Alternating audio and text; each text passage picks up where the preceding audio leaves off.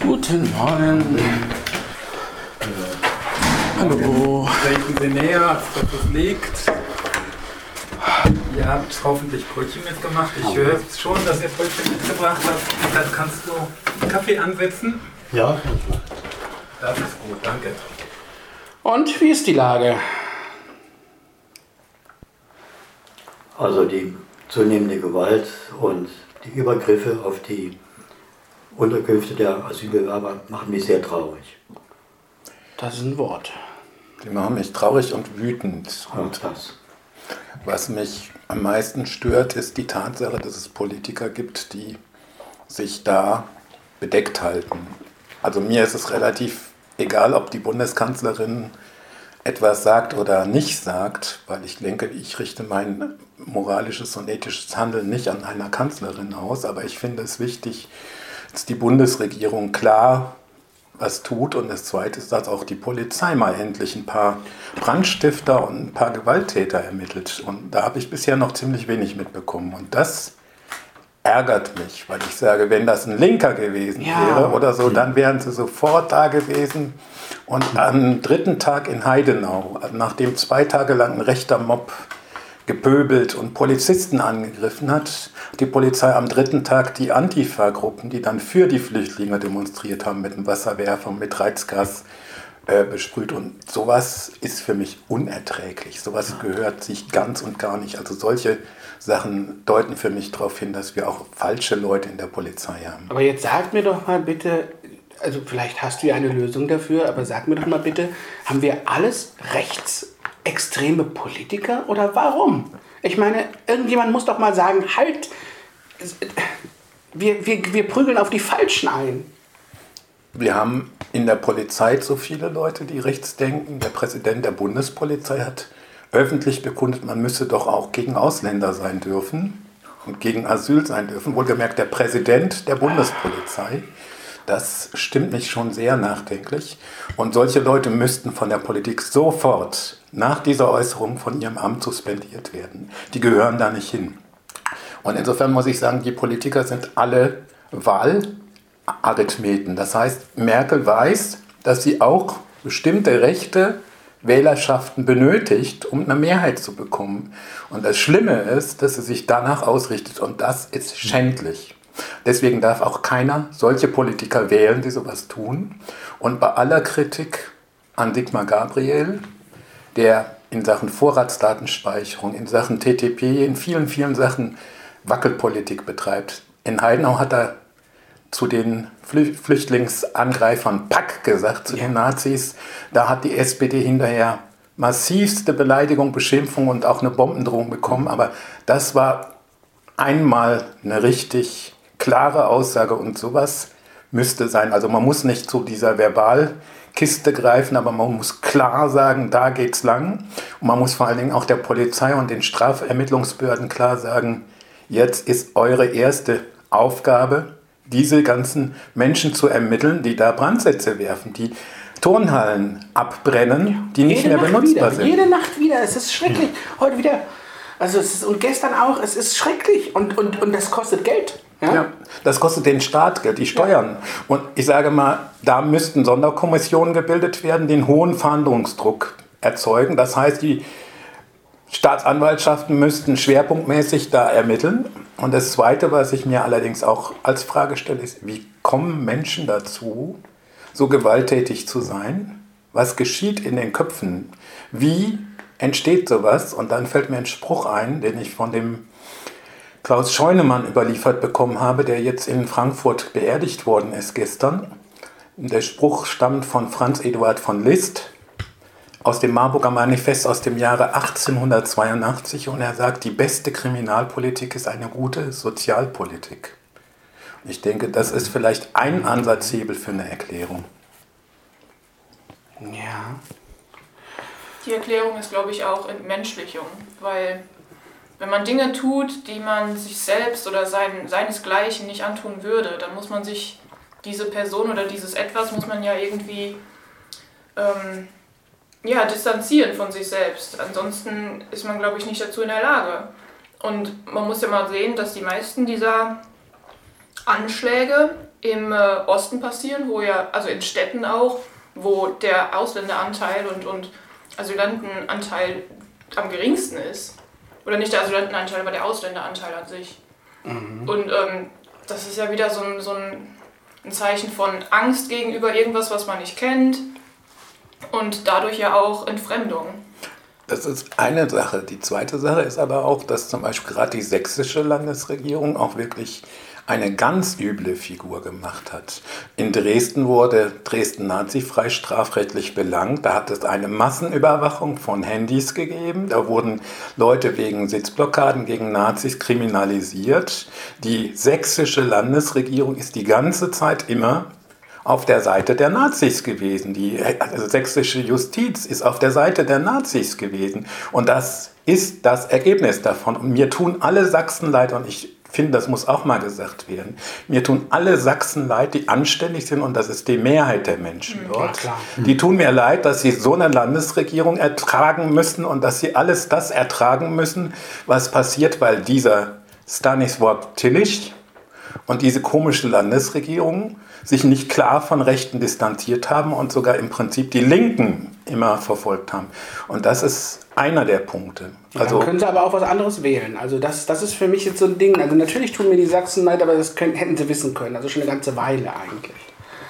Ja, diese Geschichte ist ja nicht dieses Jahr aufgekommen, auch nicht letztes Jahr. Ja gut, aber ich habe Angela Merkel auch nicht gewählt. Nee. Und mir tut es leid, dass man sie zum Jagen tragen muss, aber es ist eben so. Ich lasse mich nicht dafür in Haft nehmen, dass sie Bundeskanzlerin ist. Ich habe sie nicht gewählt, und ich denke, es haben auch 40% oder 45% der Sachsen den Tillich nicht gewählt.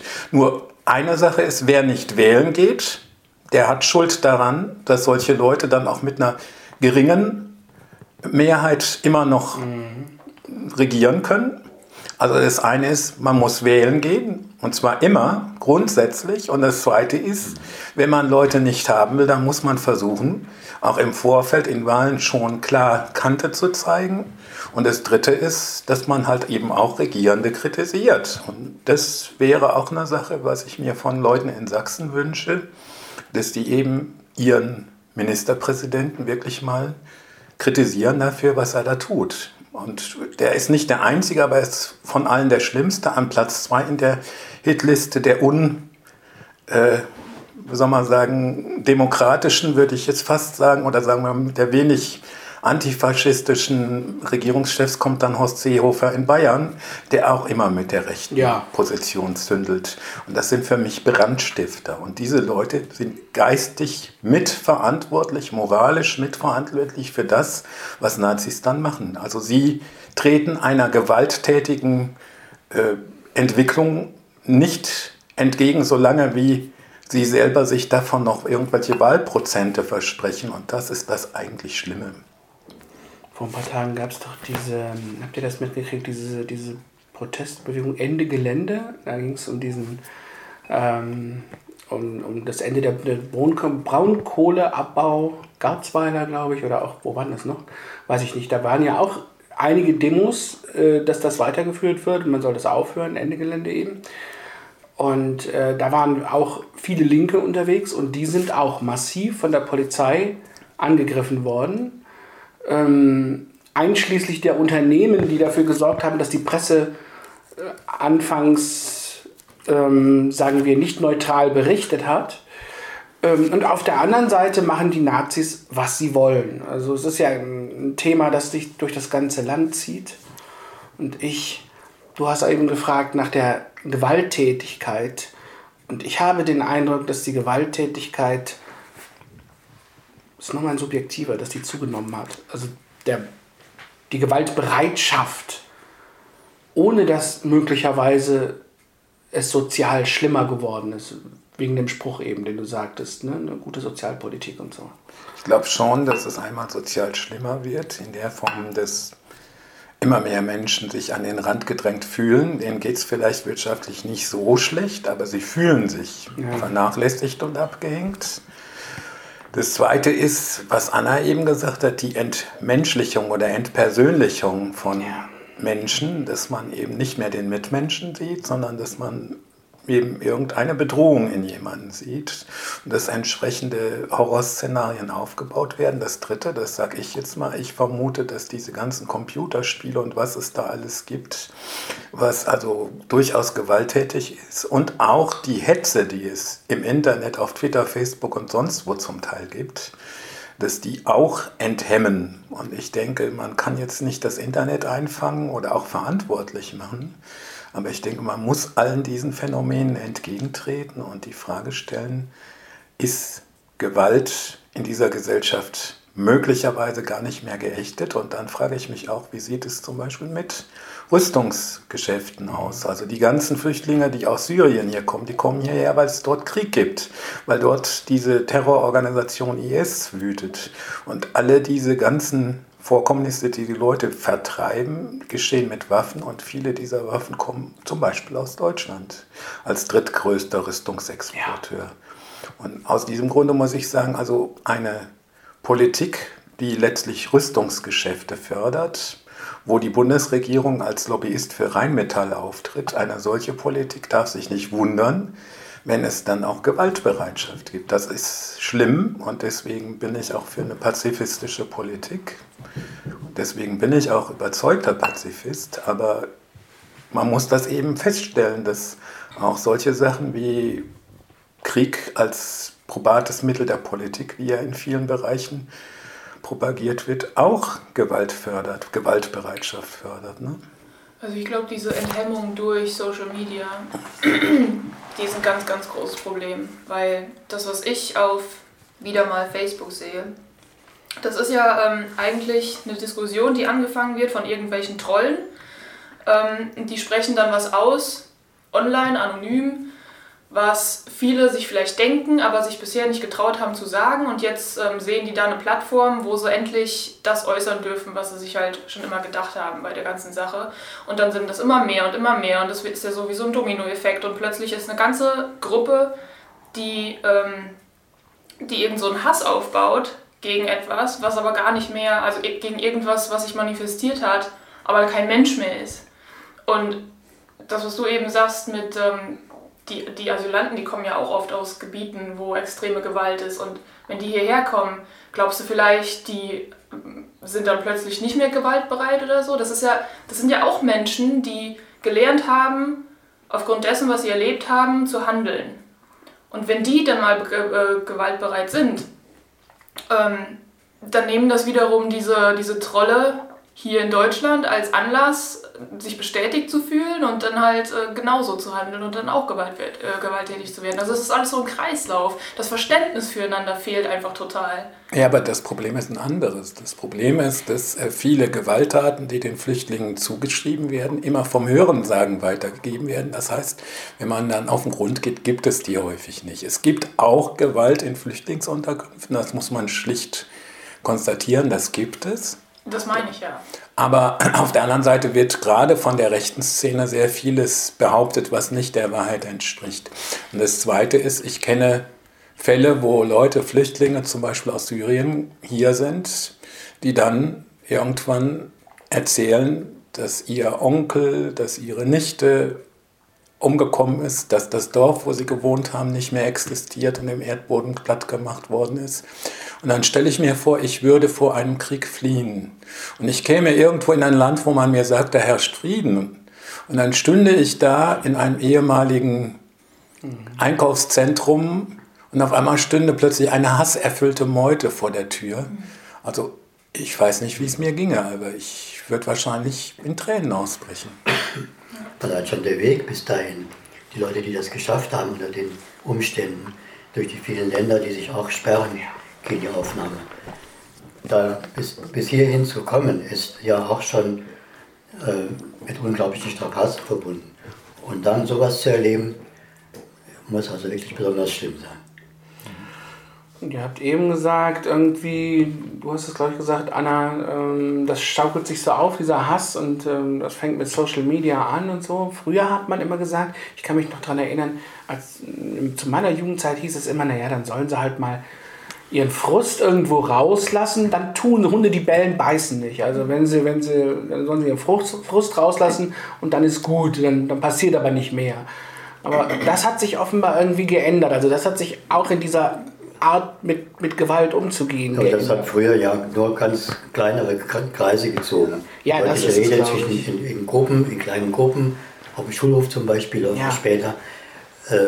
Das Medium Internet ist was ganz anderes. Da kann man sich weltweit einklinken und da gibt es dann wirklich diese negative Verstärkung. Ja. Viele Jugendliche, die sich da auch einklinken und andere, die vielleicht weniger Bildung haben und Mitläufer dann sind, verstärken das, geben ihren Senf dazu und wollen sich dann auch in dieser Form negativ profilieren, um irgendetwas besonders Tollklingendes vielleicht noch beizusteuern. Ja. Also was ich zum Beispiel letzte Woche gesehen habe, ist, dass auf Facebook ein Video im Umlauf war, wo angeblich zu sehen war, wie Asylanten in irgendeinem Wohnheim parkende, also umliegende Autos mit irgendwas beschmissen haben oder richtig so randaliert haben. Das war eine Videoaufnahme, richtig dunkel und man sah halt nur so ein paar, weiß ich nicht, was sie da geschmissen haben, aber also man hat eher viel gehört und nichts gesehen. Es war halt wirklich ein verzerrtes Bild und man hat absolut keinen Beweis gehabt, wer jetzt da überhaupt irgendwas an einem Auto macht. Und die Kommentare darunter, die haben aber für sich gesprochen. Da wurde halt behauptet, das sind Asylanten, die vergreifen sich an den Autos der umliegenden Deutschen da. Und dann war, das hat schon wieder gereicht, um halt alle möglichen rassistischen, ekelhaften Kommentare davon sich zu lassen. Und immer dieses, es reicht langsam und wo soll das noch, Deutschland geht unter und dieses, das sind immer die gleichen Sachen. Ich verstehe es einfach nicht. Das kann Ich glaube, die wollen das auch. Die wollen das sehen, damit sie was haben, was ihre Meinung da bestärkt und bekräftigt. Vielleicht werden sogar manche Filme gestellt. Ja. Man kann das ja leicht machen, wenn du sagst, es ist alles dunkel gewesen und man sah kaum, was da ist. Und dann wird aber suggeriert, die und die Formen von Gewalt oder von bestimmten Dingen sind da passiert. Und jetzt kommentiert man schön und dann baut sich da irgendwas auf. Das kann ich nur noch mit einer zweiten Tasse Kaffee ertragen. Hast du noch eine für mich? Ja, das ist ja. Ich muss mal gerade sehen. Ich glaube, hier ist noch was drin. Ja. Also das, was ich auch mitbekommen habe, selbst hier in Marburg ist es ja, glaube ich, so, dass, ich danke dir, mittlerweile Leute sogenannte gute Bürger Marburgs, obwohl hier eigentlich gute Beispiele sind, aber dass die mittlerweile irgendwie Müll in der also in der Nähe der Flüchtlingsunterkunft hinwerfen und dann sagen, die Flüchtlinge sind es gewesen. Ne? Das soll ja selbst hier in Marburg schon passiert sein, wo die Helfer, meine Frau gehört ja dazu, wo die Helfer sagen, da passiert überhaupt nichts, die Flüchtlinge würden das nie machen und das sind echt gute Bürger Marburgs gewesen. Ja?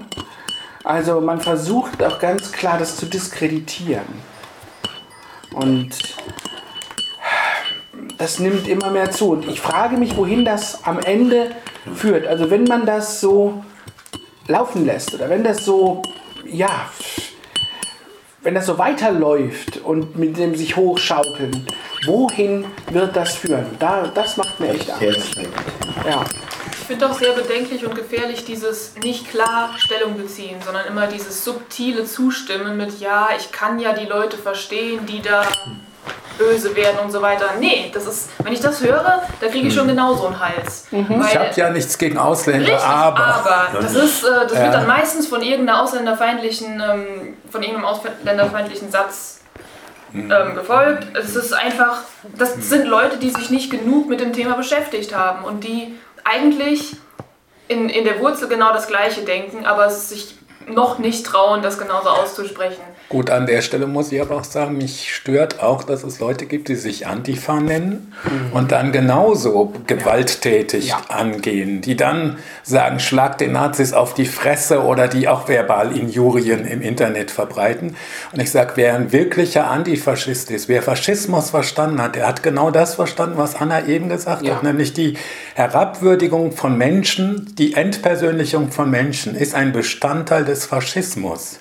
Und das heißt, wenn jemand sich Antifaschist nennt, dann darf er das nicht tun. Dann darf er auch keine Nazis entmenschlichen. Nee. Und ich erwarte, dass man jetzt auch in der Szene derjenigen, die sich als Antifaschisten bezeichnen, auf jeden Fall klar macht, Gewalt, egal in welcher Richtung, ist nicht akzeptabel. Keinerlei Gewalt ist akzeptabel. Was machen wir, wenn wir Leuten begegnen, die sowas sagen wie, also natürlich bin ich gegen Gewalt, natürlich möchte ich keine großen Ausschreitungen, aber man muss doch irgendwie auch über das Thema Flüchtlinge, über das Thema Ausländer reden dürfen. Kein Redeverbot. Also ihr habt jetzt gehört hier, wir im Lagebesprech sagen, natürlich gibt es auch Gewalt in Flüchtlingsunterkünften. Und Anna hat sehr deutlich gesagt, naja, die kommen aus Kriegsgebieten. Es war zum Teil notwendig, Gewalt auszuüben, um zu überleben und wegzukommen und. Haben bestimmte Dinge erlebt. Was erwartet ihr eigentlich? Ja, okay, soweit, so gut. Aber was sagen wir Leuten, die vielleicht noch nicht so weit sind, dass sie rechtes Gedankengut in die Tat umsetzen oder die zweifeln oder die... Das stehe ich manchmal ratlos. Was mache ich dann? Wie überzeuge ich Menschen, von diesem Weg abzugehen, bevor es zu spät ist? Das ist wahrscheinlich das Schwierigste überhaupt. Also die Frage, die sich einmal stellt, ist, dass ich glaube, man muss Geduld haben.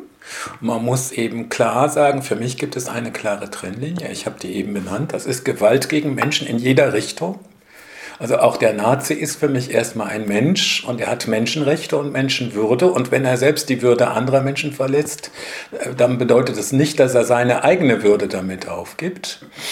Auch wenn jede Verletzung der Menschenwürde eines anderen Menschen einen selbst in seiner eigenen Würde bedroht, moralisch gesehen. Aber erstmal muss ich auch solche Menschen erstmal als Person mit bestimmten Rechten anerkennen. Und das Zweite ist, dass ich versuchen muss zu diskutieren. Es gibt sicherlich Fälle, in denen Diskussionen nicht fruchten. Es gibt sicherlich auch gerade in dem Bereich, den du benennst, Jens, einige Schwierigkeiten. Also zum Beispiel die Frage, wie sieht es aus mit Flüchtlingen? Und dann sage ich, natürlich müssen wir klarkriegen, dass Deutschland nicht in der Lage ist, alle Flüchtlinge dieser Welt aufzunehmen. Auf der anderen Seite muss ich sagen, nimm ein Land wie Libanon, 4 Millionen Einwohner, 1,5 Millionen Flüchtlinge. Ja.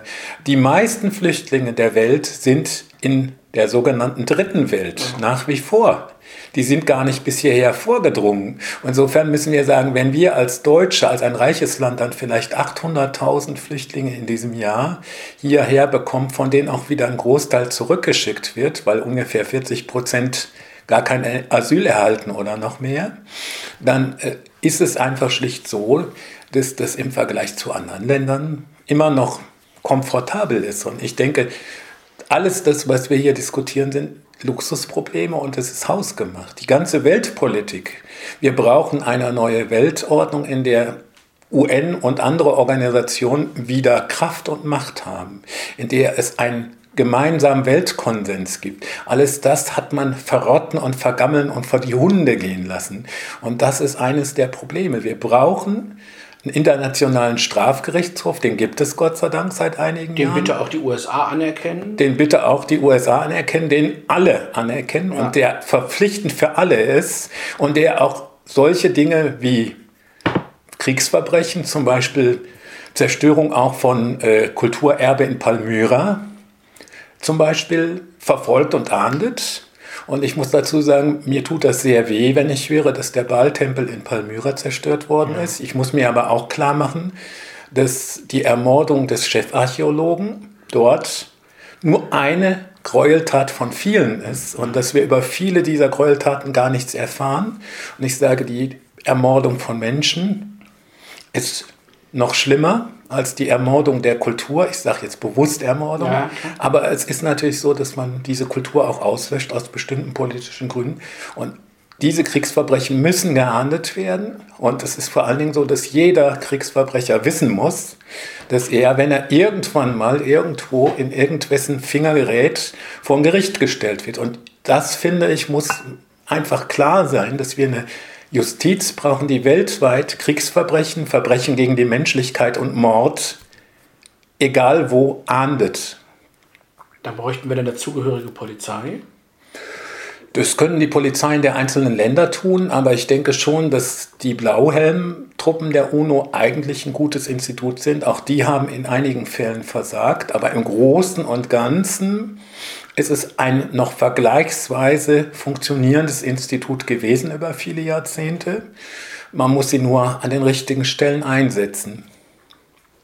Und das Zweite ist, wir müssen den Waffenhandel eindämmen. Also es führt kein Schritt dran vorbei, dass man eine Konversion betreiben muss und dass Firmen wie Rheinmetall, Krauss-Maffei und wie sie alle heißen, ihre Produktion von Waffen einstellen müssen. Schlichtweg Schluss damit. Mag ein bisschen unrealistisch klingen, aber ich denke, das ist der einzige Weg für eine Zukunft. Und diese ganze neoliberale Geschäftemacherei ohne Regeln, ohne Grenzen, wo man in der Welt Nahrungsmittelspekulation betreibt, wo man die Umwelt zerstört, bis es Flutkatastrophen oder Dürren gibt und die Leute flüchten, weil sie eben in dem betreffenden Landstrich nicht mehr überleben können. Alles das muss aufhören. Also wir brauchen endgültig mal eine weltweite Friedenspolitik, die auch diese Geschäftemacherei auf Kosten von Menschen und Umwelt aufhört. Ist vielleicht ein bisschen utopisch. Ach, das macht ja nichts. Wir können ja auch über utopische Sachen sprechen, aber wenn ich halte mal kurz dagegen, was mein Chef dazu gesagt hat. Ich hatte vor irgendwie 1,5 Wochen oder was hatte ich mit ihm diskutiert, auch das Thema Flüchtlinge, und er war dann auch jemand, der sagte, ja, also natürlich, ich würde auch gerne jedem Menschen helfen, aber wir können nicht alle aufnehmen und das müssen die Leute auch wissen und das geht nicht und das ist kein Typ, der im rechten Becken fischt. Der kam aber dann und sagte, als ich sagte, naja, man müsste zum Beispiel Waffenhandel eindämmen, man müsste zum Beispiel wirklich sagen, wir dürfen ja eigentlich kaum Waffen handeln laut Grundgesetz und trotzdem gibt es immer wieder Ausnahmegenehmigungen und immer wieder Ausnahmegenehmigungen. Also man müsste das einstellen, schlichtweg. Und dann sagte er den Satz, wo ich dann davor stand und dachte, verdammt, wie kannst du das so sagen? Er sagte, naja gut, wenn wir es nicht machen, machen es halt die anderen. Die füllen die Lücke sofort aus. Das ist zwar wahr, aber das heißt nicht, dass ich die Verbrechen begehe, weil sonst die anderen tun. Ja. Also der entscheidende Punkt, dass ich sage, die Herstellung von Waffen ist nichts anderes als eine Voraussetzung zu schaffen zum Töten.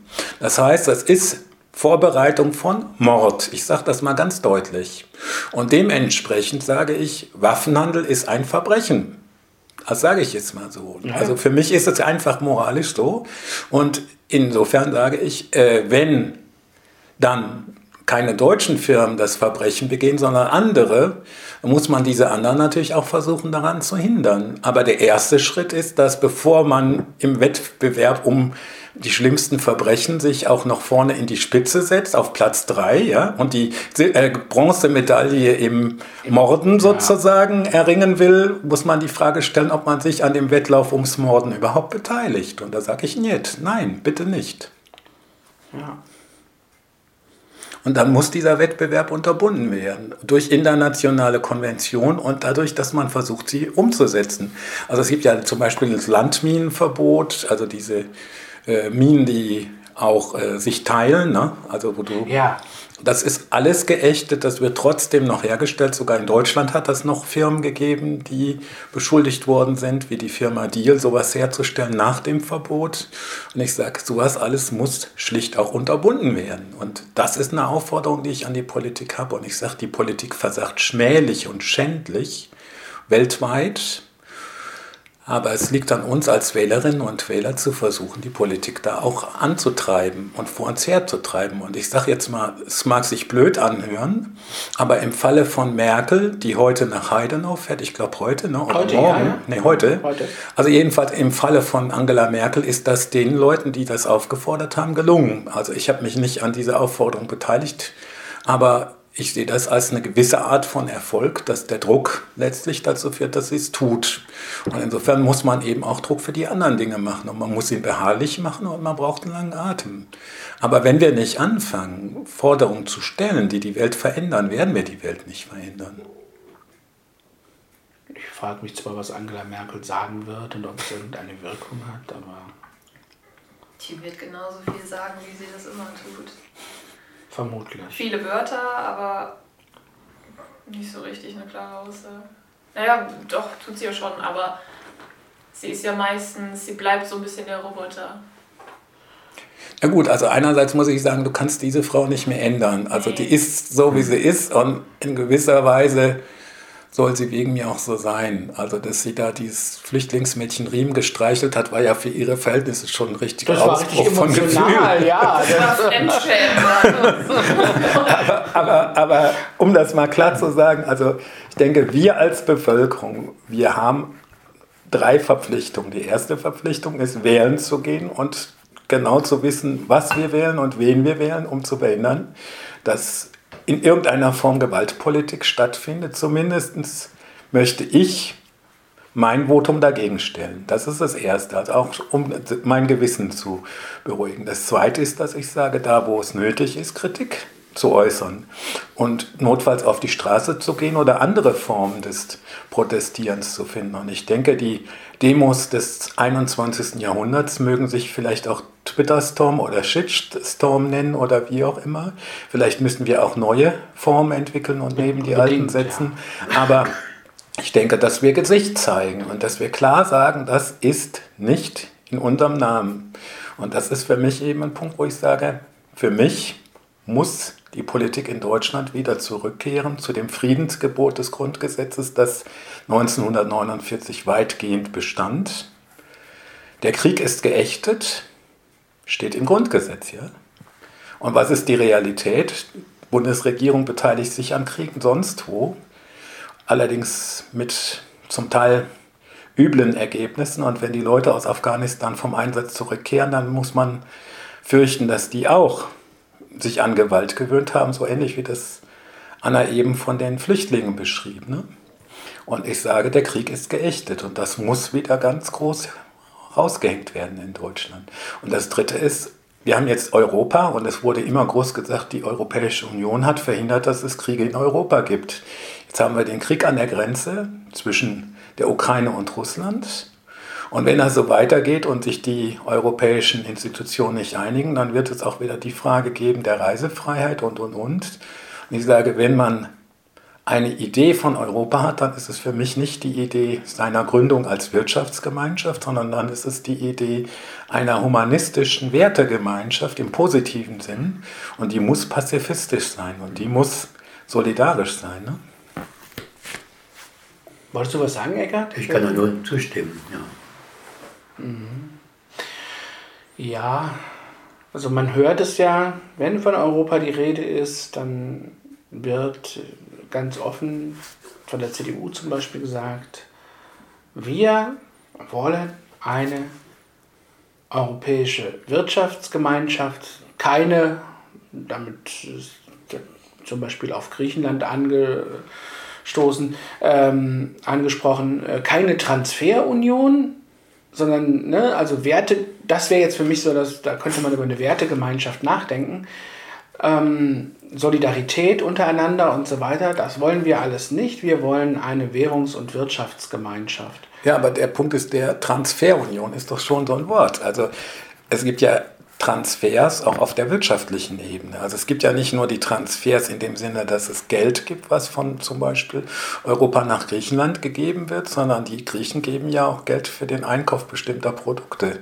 Und das Zweite ist, es wird ja immer von Geldgebern gesprochen und das sind diese großzügigen Leute, die den Griechen was schenken, wird so getan. In Wirklichkeit sind das Kredite, die rückzahlbar sind, die verzinst werden, ja. Alle so eine Sachen. Und das muss man ganz klar sagen. Deutschland ist der größte Profiteur der EU. Und es gibt inzwischen Leute, die sagen, Deutschland müsste aus der EU austreten, dann wäre der Euro, wenn Deutschland aus der Eurozone austretet, dann wäre der Euro stabil. Weil Deutschland unterbietet mit Dumpinglöhnen vergleichsweise und sehr hohen Produktivitätsergebnissen praktisch alle anderen Länder in der Europäischen Union, vielleicht mit Ausnahme von Österreich oder Schweden oder so. Und das ist eben auch ein Punkt. Deutschland profitiert massiv und kriegt Transfers massiv aus anderen europäischen Ländern auf wirtschaftlicher Ebene. Und davon müsste Deutschland auch was wieder zurückgeben. Also ich sag mal, wir leben hier relativ gut, vergleichsweise. weil es die EU gibt, weil es einen Handel gibt. Und die Frage ist, ob wir nicht vielleicht an einer oder anderen Stelle vielleicht ein bisschen abspecken sollten. Nicht mal wahnsinnig viel, aber dass man zumindest die schlimmsten Auswüchse mal ein bisschen begrenzen, damit möglicherweise es dann vielen anderen auch besser geht und uns am Ende auch besser geht. Ne?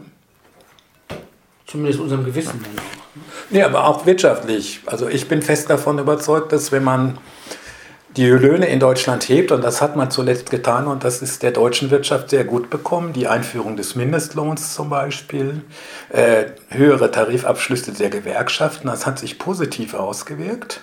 Und mein Standpunkt ist, dass ich sage, wenn man das Gewissen beruhigt, indem man bestimmte üble Formen von Spekulation mit Nahrungsmitteln, von Waffengeschäften, von Umweltzerstörung bekämpft. Und wenn man auf der anderen Seite sagt, okay, wir heben weiterhin die Löhne noch ein bisschen an, dann wird man am anderen Ende erreichen, dass es unterm Strich durch die Anhebung der Binnenkonjunktur Deutschland gar nicht mal so viel schlechter geht, sondern vielleicht sogar besser geht, aber mit einem guten Gewissen.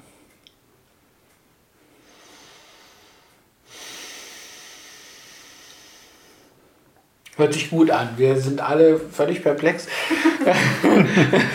von dieser Rede. Also, ja, na klar. Ich fände es auch gut. Ich denke halt, es sind so viele Dinge, die im Moment, finde ich, ja im Argen liegen. Also zählen wir es an einer Hand ab. Wir haben von der Flüchtlingsproblematik gesprochen. Die Sozialpolitik ist ein ganz wichtiger Punkt ist für mich das Demokratiedefizit, wo ich denke, je weniger Mitsprache aus der Zivilgesellschaft eigentlich kommt in die Politik und kommen kann in die Politik, desto schwieriger wird es. Wir werden eigentlich nur noch von Interessenverbänden regiert. Also das ist mein Eindruck. Das ist bestimmt auch mal ein Thema wert. Und es sind so viele Dinge auf einmal und man hat das Gefühl, wir fahren so auf einen ganz großen Strudel zu und gleichzeitig nennt man die Politik, die gemacht wird, alternativlos. Wo ich mich dann immer frage, Frau Merkel ist doch eigentlich ein kluger Kopf, man muss nicht ihrer Meinung sein, aber alternativlos? Warum ist das so? Und wenn man darüber intensiver nachdenkt, ist meine Meinung dass das gewollt ist und dass gespielt wird mit diesem Absturzszenario, in dem wir sind. Und wahrscheinlich ist es eine Profitgeschichte oder auch eine Geschichte, sich international besser zu stellen. Oder vielleicht haben sie auch Angst, wenn sie eine Kehrtwende in der Politik machen, dass dann wirklich ihre gesamte Machtbasis zusammenbricht oder was, keine Ahnung. Aber es sind so viele Dinge, die im Moment eigentlich zu tun sind. Du hast eben auch noch das Waffenverbot und das Kriegsverbot und so weiter mit in die Reihe geworfen. Das macht doch keiner. Es macht keiner. Und immer weniger Leute gehen wählen 2017. Das ist wahrscheinlich so. Also das Erste ist, dass ich sage, diejenigen, die zurzeit die politische Macht haben oder das, was sie glauben, was Macht sei, werden den Teufel tun, das zu gefährden. Das heißt also, das Problem ist, die Struktur ist letztlich konservativ, weil diejenigen, die erstmal die Macht errungen haben, werden sich verteidigen und sie verteidigen sie nicht, indem sie was ändern, sondern indem sie möglichst viel beim Alten lassen. Das gilt auch für Grüne und das gilt für alle, die an die Macht kommen. Das ist das Problem. Mir kommt so ein bisschen ein Vergleich in den Sinn mit einem bewegten Wasser, auf dem wir alle surfen und die Politiker sagen, bewahrt Haltung, damit wir nicht untergehen. Ja. Ich will es auch anders ausdrücken. Also am Ende sind wir alle Leute, die auf dem Wasser laufen, ja, und dann sagen, okay, wir werden niemals untergehen. Aber die Surfbretter unter unseren Füßen sind schon morsch und kurz davor auseinanderzufallen. Also das Problem ist, also natürlich ist es sehr leicht, Dinge einzufordern, Änderungen einzufordern. Und ich denke, dafür müssen wir Druck machen. Das ist das eine. Und das zweite ist, es sind ganz viele Baustellen. Also es ist fast eine Hydra mit ganz vielen Köpfen und wenn man einen abgeschlagen hat, kommen wieder 5 neue nach. Das ist halt eben das Problem der Politik. Nur auf der anderen Seite sage ich, so wie es weiterlaufen wird, wird es ins Verderben führen. Also wir müssen Das ist meine feste Überzeugung, wir müssen was ändern. Und ich halte es mit John Ziegler, der sagt, wir werden was ändern. Und er hat gesagt, wir sehen die Glut unter der Asche und ich glaube, ziemlich bald wird es ein riesiges Feuer geben. Und ich sage, ja, ich gehe davon aus, dass wir auch die Chance haben, das zu ändern, wenn wir das wollen. Und wir müssen natürlich einen langen Atem haben, wir müssen Mut haben. Aber ohne diesen Mut wird es nicht gehen. Und das Dritte ist, dass ich denke, wir werden die Vorherrschaft der Wirtschaft knacken müssen. Wir werden, was noch viel schwieriger sein wird, die Geheimdienste entmachten müssen. Weil ich glaube, die spielen auch eine sehr unrühmliche Rolle in dem ganzen Spiel. Und fingern auch wahrscheinlich bei der ganzen rechten Szene ganz massiv mit. Ne? Ja. Und das andere, was noch eine Rolle spielt, ist die Fragestellung, dass wir sagen, wir müssen drüber nachdenken, und da habe ich auch noch keine Lösung, wie eine Wirtschaftsordnung aussähe, die diese Profitinteressen nicht so hoch einsortiert, dass praktisch alle Formen von Profit akzeptiert werden. Also wir brauchen wieder eine soziale Marktwirtschaft, die auch wieder kontrolliert wird und Regeln dafür und Begrenzungen dafür und das auszuarbeiten, zu entwickeln und vielleicht auch so Modelle einer regionaleren Wirtschaftsweise und nicht mehr so viel Welthandel und so weiter, wären interessante Denkmodelle, die man machen müsste. Und vielleicht gibt es ja kluge Leute, die drüber nachdenken und vielleicht gibt es ja dann auch irgendwann Ansätze dafür. Also ein paar Ansätze, glaube ich, gibt es schon, aber vielleicht gibt es dann welche, die weiterreichen. Ne? Vielleicht gibt es ja auch unter unseren Hörern Leute, die das irgendwie... Könnt uns ja Kommentare hinterlassen. Aber weil du gerade John Ziegler erwähnt hast, eine ganz kurze Frage so zum Schluss. Wir müssen ja bald auch schon wieder aufhören. Ja.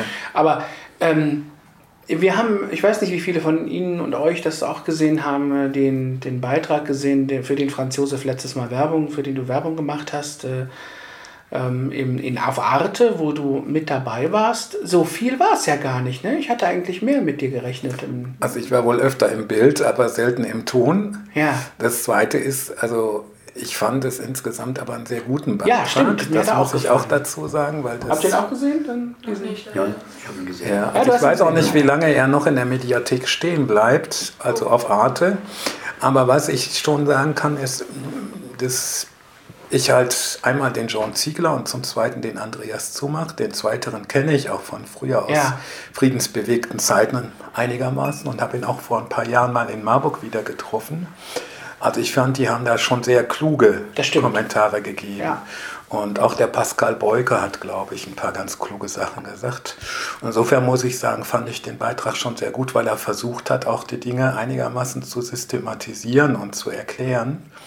Und in dieser Hinsicht sage ich auch, für mich ist diese Friedensbewegung der 80er Jahre ein Vorbild dafür, dass man was bewegen kann. Und ich bin von 4 Leuten bis auf 30.000 angewachsen in Osthessen, als wir Fulda Gap Aktionen gemacht haben. Und diese Erfahrung habe ich, dass wir was bewegt haben und mit 4 Leuten angefangen haben und zum Schluss mit 30.000 Leuten auf dem Domplatz in Fulda saßen und Luise Rinser die Hauptrede gehalten hat. Und das heißt, man kann was ändern, das weiß ich aus eigener Erfahrung und versucht es doch bitte.